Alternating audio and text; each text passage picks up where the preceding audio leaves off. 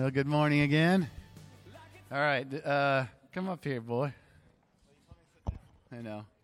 This is my firstborn. And it seems like it was just yesterday that just like Braden there. Oh, thank you. He's going to get a mic. We're going to team teach, me and Mason. Nope. Actually, it seems like just yesterday your mother and I were dedicating you. And now this is your last Sunday before you go off to college. It is. Yeah. So Mason's going down to a year of Ecola Bible College, which is hosted at Cannon Beach, and it's a one-year intensive Bible program. But the Makes it sound so fancy. It does sound fancy because you were fancy. Just look at how glorious this is. I've told him he needs to grow his hair because I can't. It's a vicarious living situation. I keep stepping back because I'm making a shadow on your beautiful face. So don't step back with me. But I want to step back. I know you do. And then it seems like just yesterday I got the privilege of baptizing you. That was years ago. I know. It doesn't seem like years ago. It's crazy. And now I'm going to send you out. So I called them up here this morning because, I'm really proud of both my kids. They are, Mason and Madeline are both amazing young people with big hearts towards others. And I really think he's going to do amazing things. I really think God's going to use him. And what we pray when we do a baby dedication, and what we pray when we do a baptism, and what we pray practically every day of our kids' lives is that they would be fruitful, that they would be able to, once they go out from our home, produce a harvest for the gospel and influence people. And there was one thing I would say to you almost every day when you go off to preschool or to school or to youth group. What was my phrase I'd say almost every time? Be a good friend. Be a good friend, buddy. And that was, I don't know, that just became our mantra, Amy and I, of wanting to see you be a man that invests in others, and you do that really well. You care about others really well. So today in 2 Thessalonians, this is actually my intro. Oh, sweet. Our goal is that we would be fruit-bearing Christians. Firstfruits that bear fruit actually was the title that I meant to put on that slide, and I forgot to change it. It still works. But it still works. And I pray that you guys would pray for my son. And I'm going to give a quick blessing right now. Lord Jesus, as we send Mason off, we ask, just as we asked that very first day he was born and the day he was dedicated, the day he was baptized, and just about every day since, Lord, use him powerfully and help him to be a fruitful man, that he would have an impact on people wherever he goes. Jesus, just keep his heart pure and keep his heart directed towards you, and give him a great love for others, that he would truly be a great friend wherever he goes. In Jesus' name, amen. Love you, buddy. Love you too. Love you too, Mason. Well, a father's desire and goal for a child is similar whether you're a physical father or a spiritual father.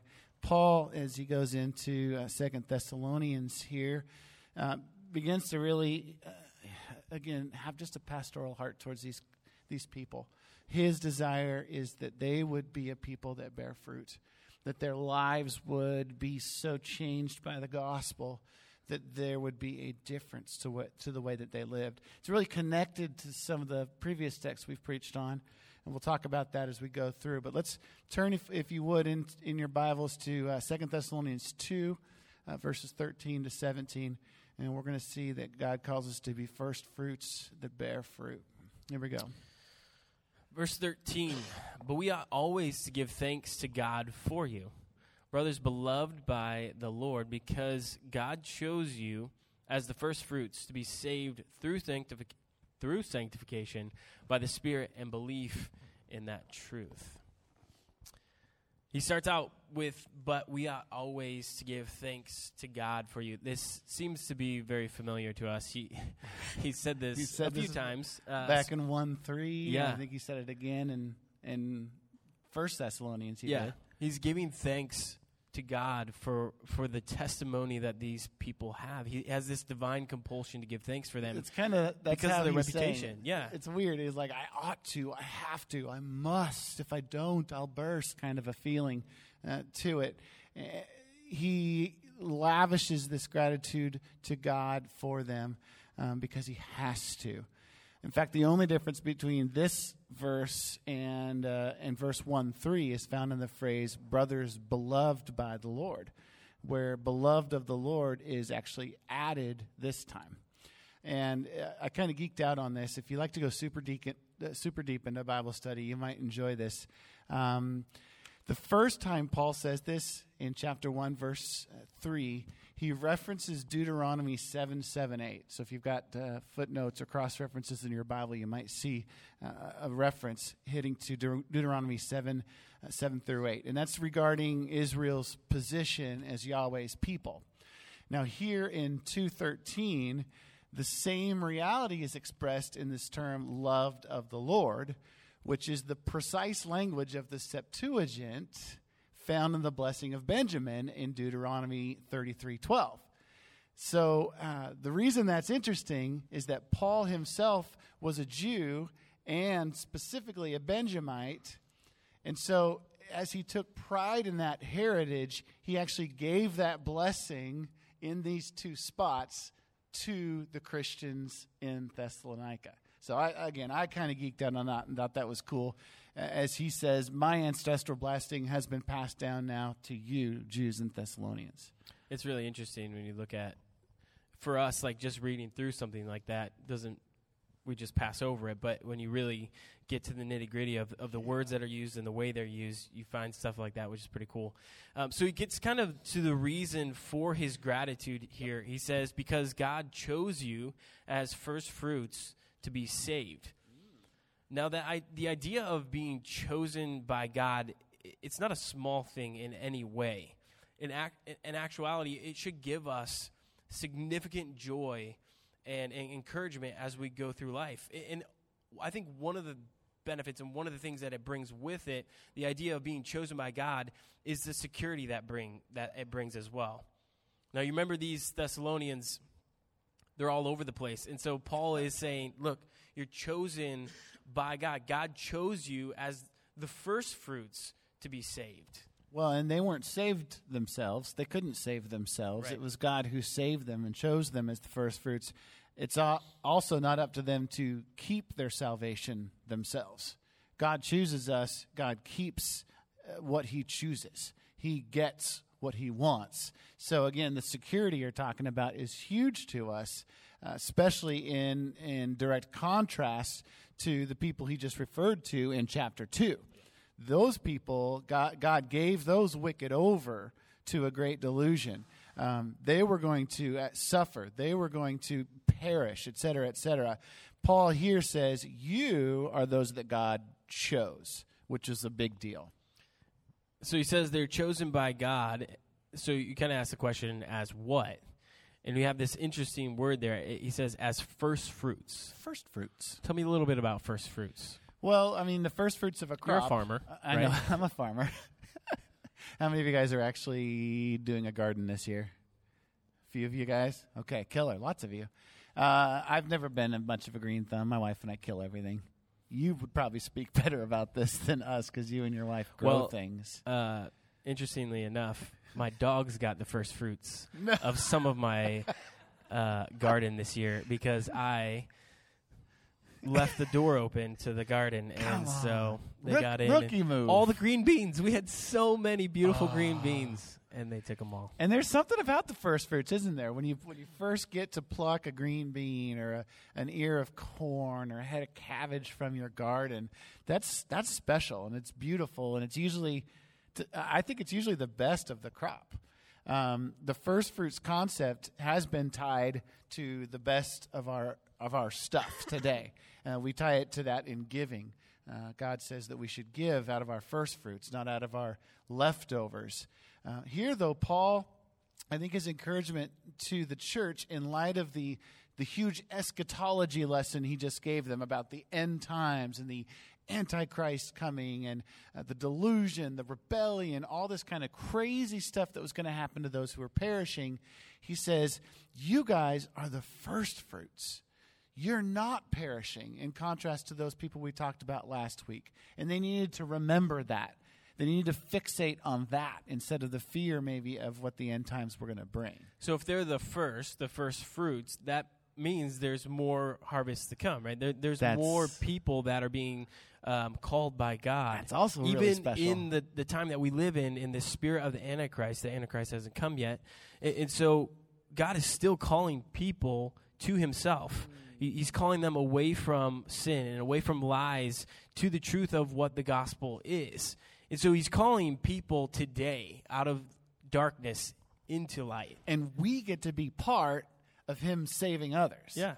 So just like the Thessalonians, I think he wanted to encourage them to say, hey, you're the first fruits, but there's going to be second fruits and third fruits and fourth fruits. The gospel needs to keep going, and that urgency I think we've really picked up in the text the last couple of weeks for the gospel is an urgency he wanted to make sure that they saw. First fruits that bear fruit. Amen. Yeah. Amen. So why did God choose the Thessalonians or choose us to be first fruits? Well, it says right there at the end, to be saved, as the first fruits to be saved. So you and I, just like the Thessalonians, were saved from God's wrath, from his judgment. Again, all that stuff that he just talked about, the contrast. So we want to make sure to take this in context. What we're reading this week definitely is coming out of what we read last week. Right. And I love how he kind of reminds them how they were saved. He says, through sanctification by the Spirit and belief in the truth.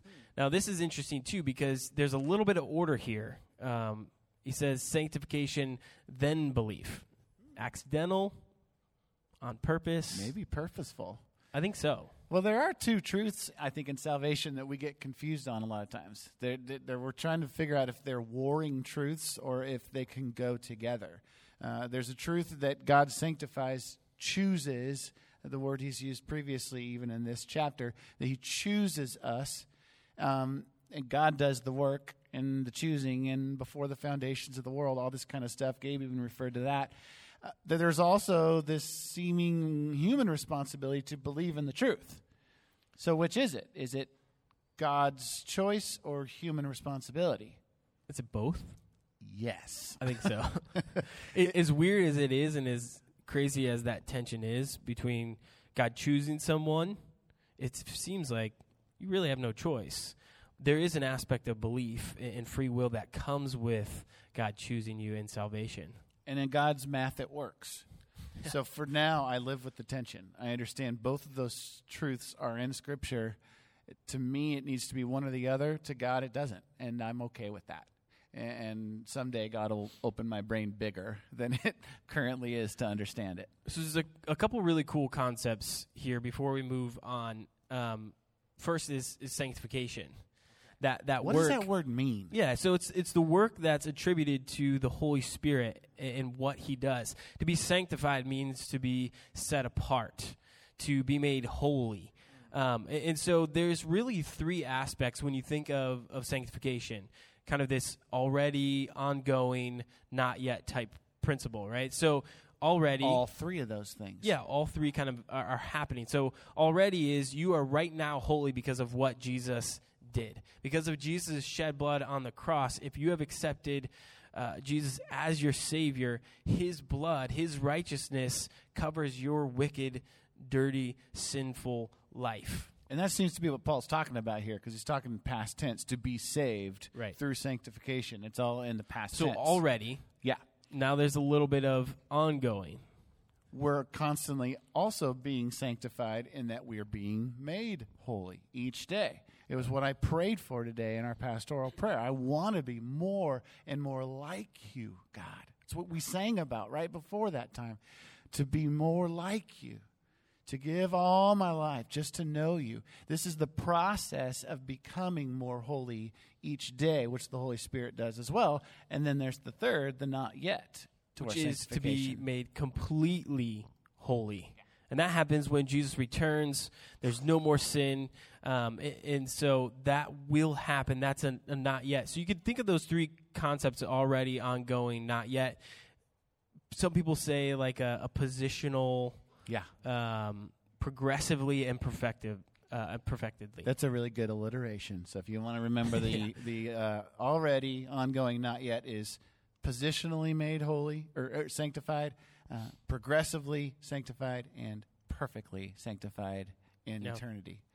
So again, here Paul seems to be talking about the first, but I think all three of those aspects are probably somewhat in his brain. The second really cool thing that we should note before we move on is you've got the work of the Father and the Son and the Holy Spirit all referred to in your salvation here. So Genesis, even the very beginning of the Bible, refers to the work of the Father, the Son, and the Holy Spirit in creation. Now, Paul says, as you are being made a new creation, that God has used Father, Son, and Spirit.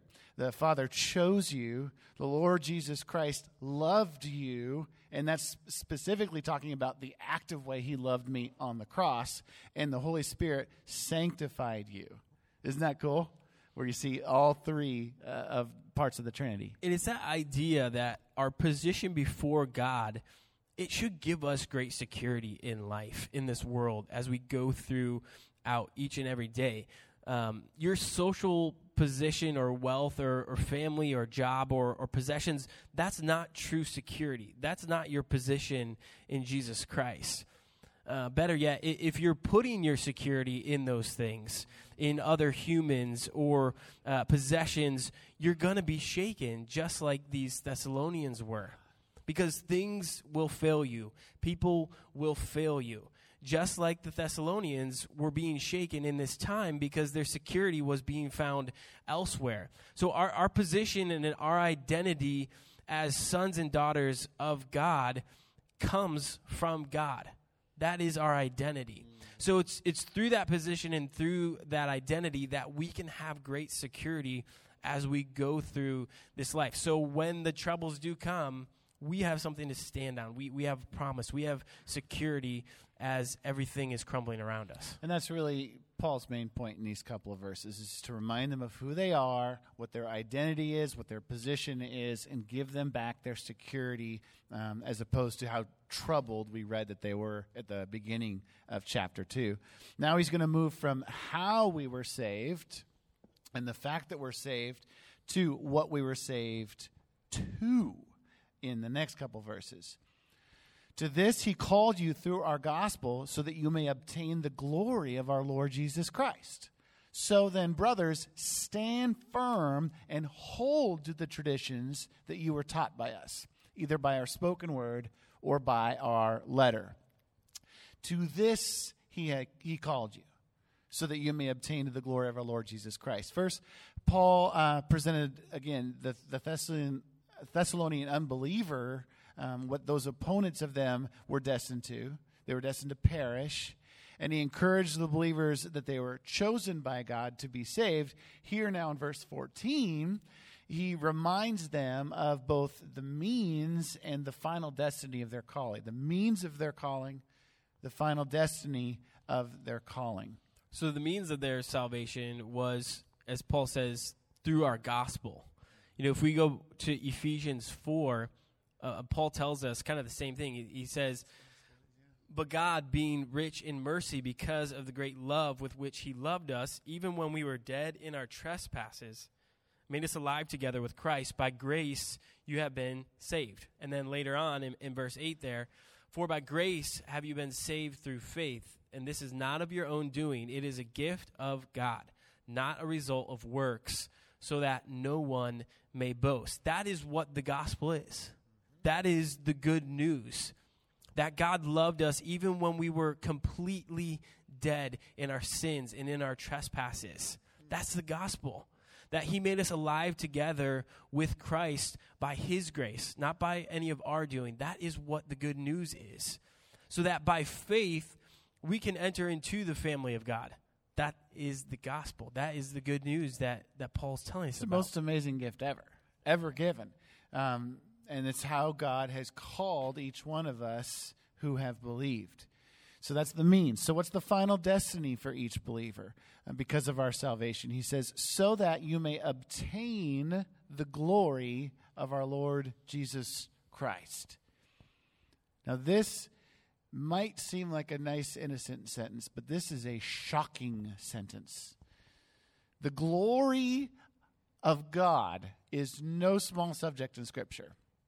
The glory of Yahweh was what Moses asked for to see in Exodus. And God was like, no. You can't handle You can't handle the glory. Turn around. No. Yeah. Yeah. God had to just pass his backside by, and it shocked, and he was glowing for days. I mean, this amazing thing. It was the glory of God, of Yahweh, that filled the temple and filled the tabernacle while they were traveling. In Isaiah, Yahweh actually says, I will not share my glory with anybody. He was referring specifically to false gods. In this verse, the glory of Yahweh is also the glory of Christ, for they are one. So that's a big deal. To anybody that would say, the Bible never says that Jesus is God's son or is God. He's just a really nice man or prophet. Look at a verse like this. The glory of our Lord Jesus Christ. This word is special. And it says here, too, that because we share in Christ's death and resurrection and what he accomplished there, that we actually get to share in a measure of God's glory for all eternity. Me, you. Now, to be sure, we won't be equal with God. Again, God will not share his glory in the sense that he is God, but he will share his glory with me forever, somehow. That is not a small thing. That is a huge thing. And it's the eventuality for all those who've been chosen and sanctified and saved by God, by the Father, the Son, and the Holy Spirit. Amen? This is a big deal. So you could see Paul's pastorly heart coming out as he's writing this section. I mean, his children, his people have been shaken in their minds, and they've been alarmed by this false teaching that has infiltrated their church. And so this is why this section specifically on their salvation was so important for them to hear in this time, because they were shaken, they were struggling. And so Paul is going back through and saying, no, look, you are chosen by God. You are first fruits. You are his children. And so he's going back and he's reworking their minds in the sense of what they were struggling with. Yeah, if they're armed with this kind of an understanding of their future security, then the Thessalonian believers had absolutely no reason to lose heart over the claims of the false teachers that were coming in and trying to disrupt them. So then, brothers, he says, stand firm and hold to the traditions that you were taught by us, either by our spoken word or by our letter. So the so then is pretty noteworthy. He's summing up his teaching with two exhortations. So then can be likened to therefore, and when we see a therefore, we ask, what's the therefore? So then refers to this entire subject that he's written. You could also, the Bible includes this cool thing called an inclusio. A lot of biblical writers. You love your inclusios. I do love my inclusios. It's like another piece of bread. It's like you started with this piece of rye bread, and the rye bread has a certain taste and texture to it. I don't think I would start with rye bread. Why would you not start with rye? Sourdough? Sourdough, maybe. Okay. Yeah. Well, we can agree on sourdough. Croissant. This is America, buddy. I don't speak no croissant language. It's so good. It is good. It's flaky. It gets in my beard. They're very flaky.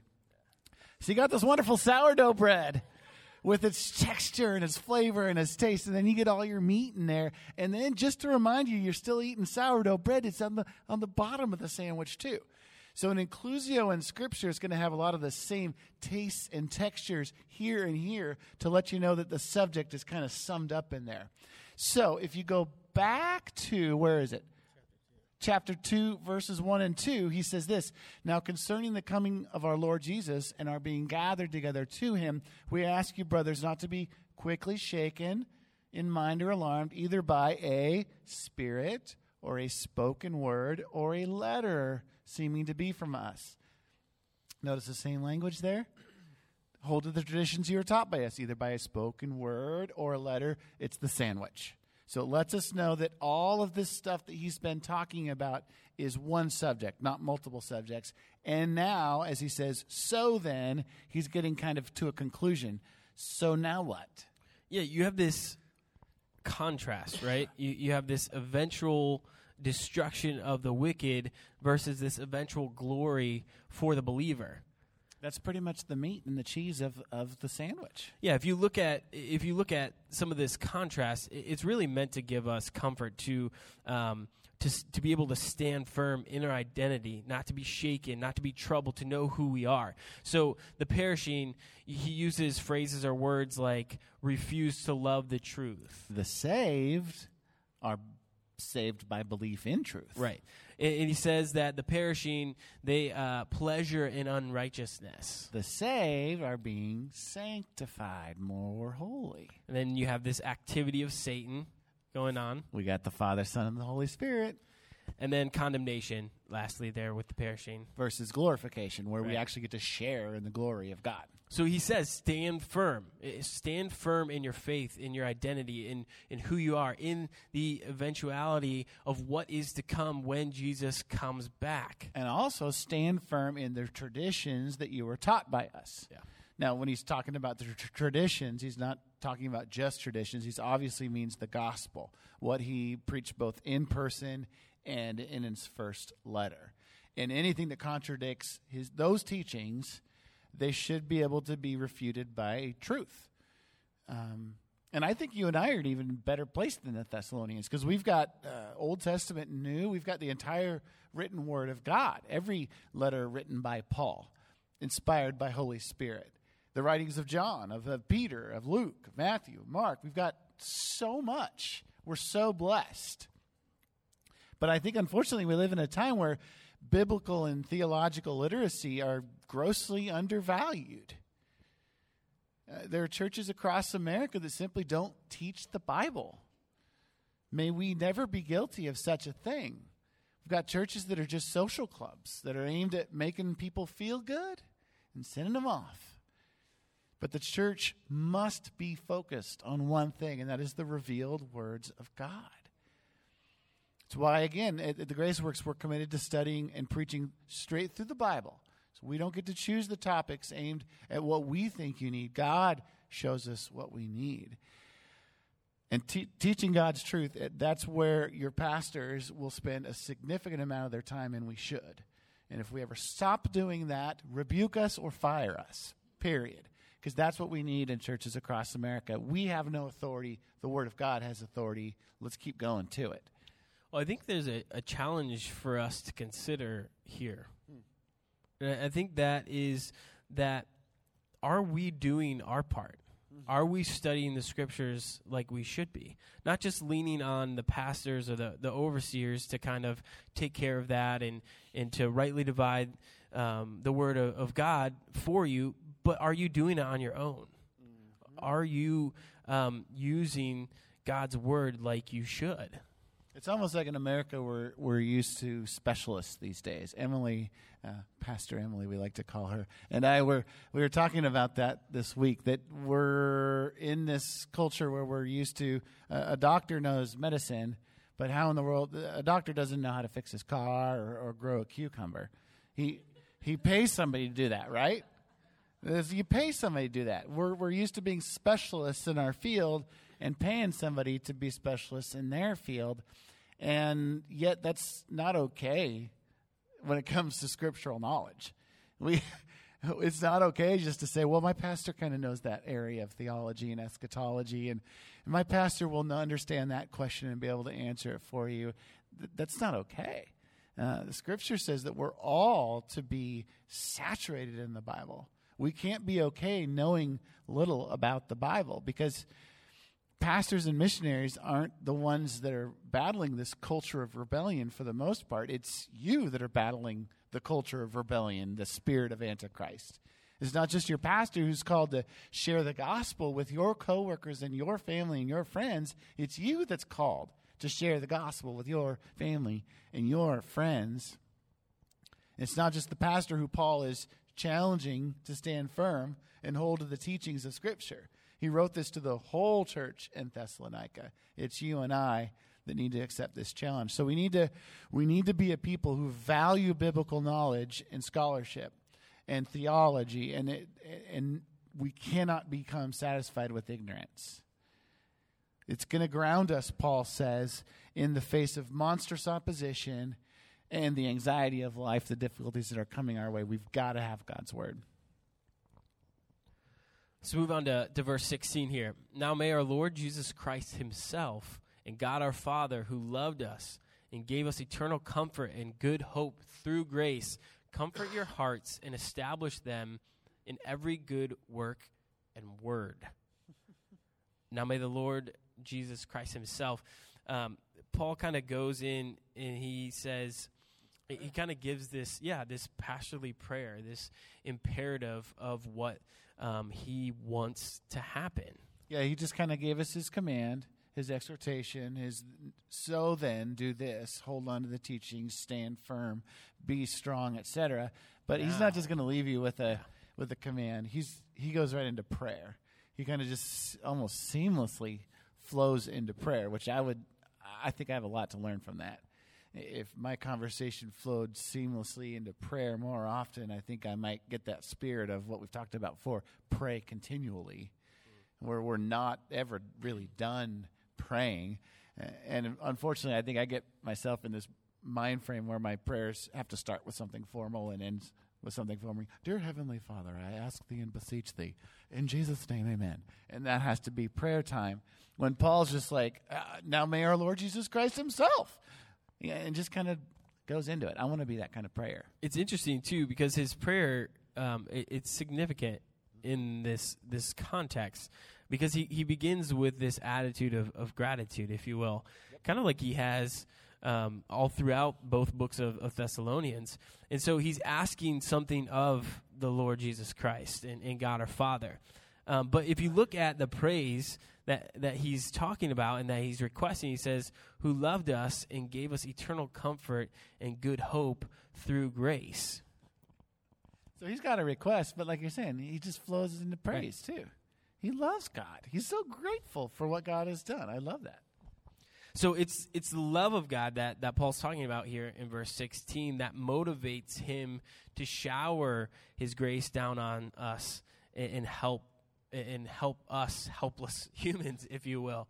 And so with a relationship that comes with what we're made for, he says eternal comfort and good hope. I like that. I do. I think we all want that. If we were to say, what do I want my life to look like? I think we would easily say comforting and full of hope.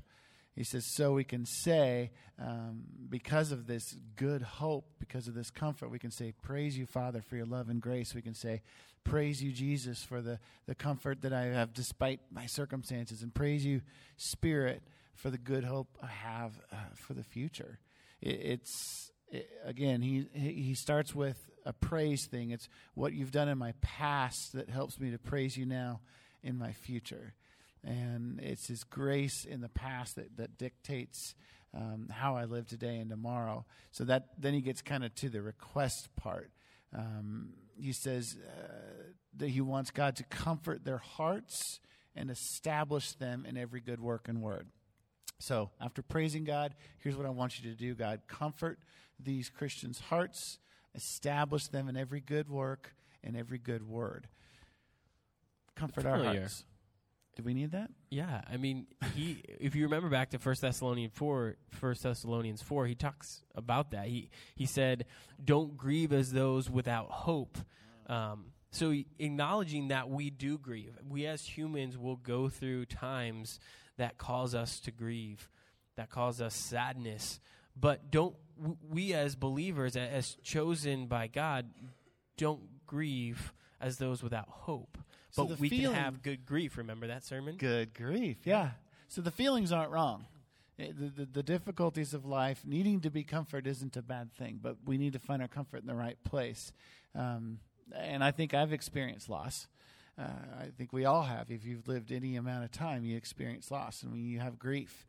But there's also grief over the choices of others and what they've chosen to do and the way they've chosen to hurt me or themselves.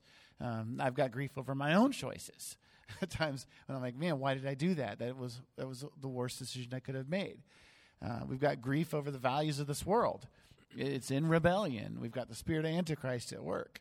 And we need comfort from all these kinds of things. So that's one of the reasons I love Holy Spirit's name, the Comforter. It's often attributed that work of God comforting to the Holy Spirit. And I think if you look at it that way, you actually see the Trinity represented in this final verse too. You've got Father, Son, and Holy Spirit. So yeah, we often need comfort. But there's something else he says that he wants to pray for that we need, and that is for our hearts to be established. Right. We don't need to be blown away or tossed by the winds of life, as James describes it, if you remember back to our study in James. Yep. But we have a firm foundation of truth that establishes us as believers on firm ground. And so as we're established and engaged in the process of sanctification, that ongoing part of sanctification, there is fruit that shows off God's glory in our lives. And it should appear in our good works and word, as he says there in verse 17. We should be first fruits that bear fruit. So let's look at that. Our good works, and then good actually also applies to word. So our good works and good words. Now, first of all, we've already talked about Ephesians 2, 8 through 9 today. Our works can't save us. We can't do enough good things to earn favor with God. We rely on God's grace, and we have faith that can save us. Once we are saved, though, even though good works can't save us, once we are saved, things should be different. Our entire trajectory changes in life, and we become kingdom ambassadors, God's ambassadors and representatives in this world. We ought to be a people that are recognizable even by our good works, Scripture talks about. In some ways, I hate the term full-time ministry. Like, I'm in full-time ministry. This is my vocation, my job. But in some ways, I hate that term because I think that every single believer, according to Scripture, is in full-time ministry. It may not pay your bills, but it's who you are. It's who I am. And if you have not accepted that title yet, accept it today.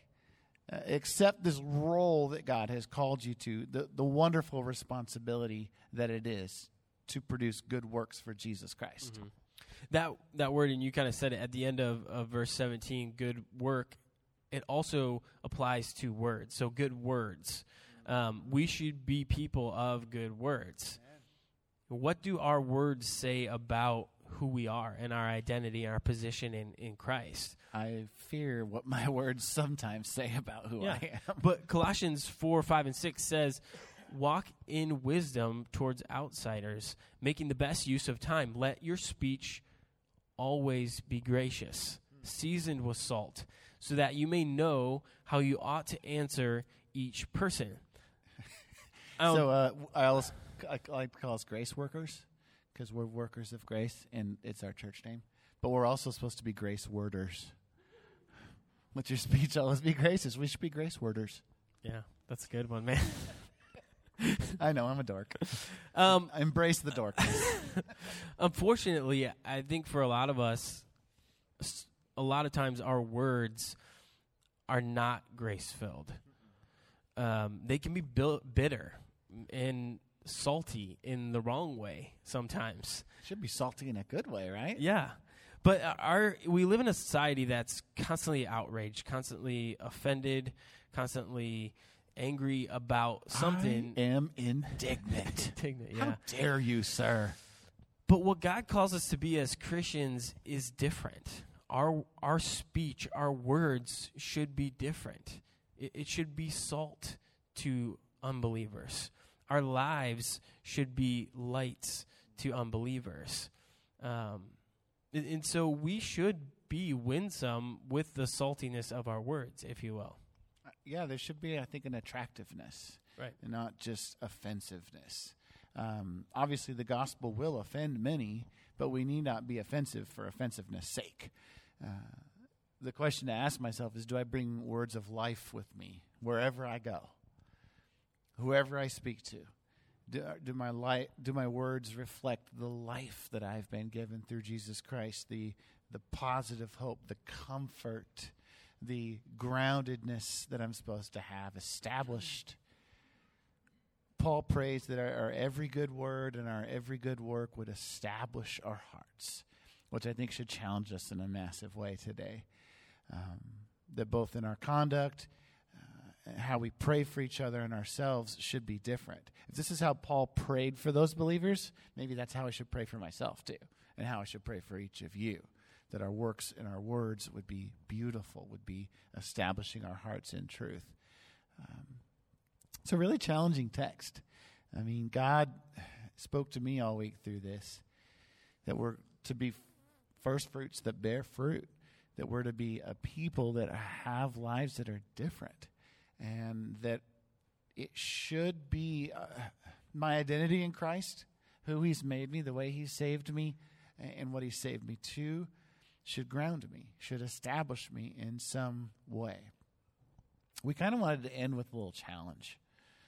We talked about this week. We don't often do responses where we ask you to raise a hand or stand up or come forward or things like that.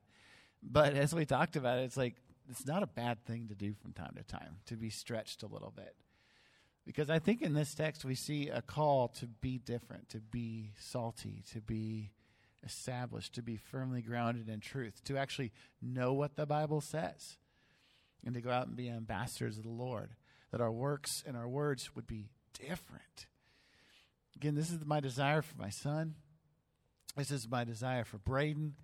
This is my desire for each one of you. This is my desire for me, that we would say, I am in full-time ministry, and I'm ready for God to use me, and I'm willing.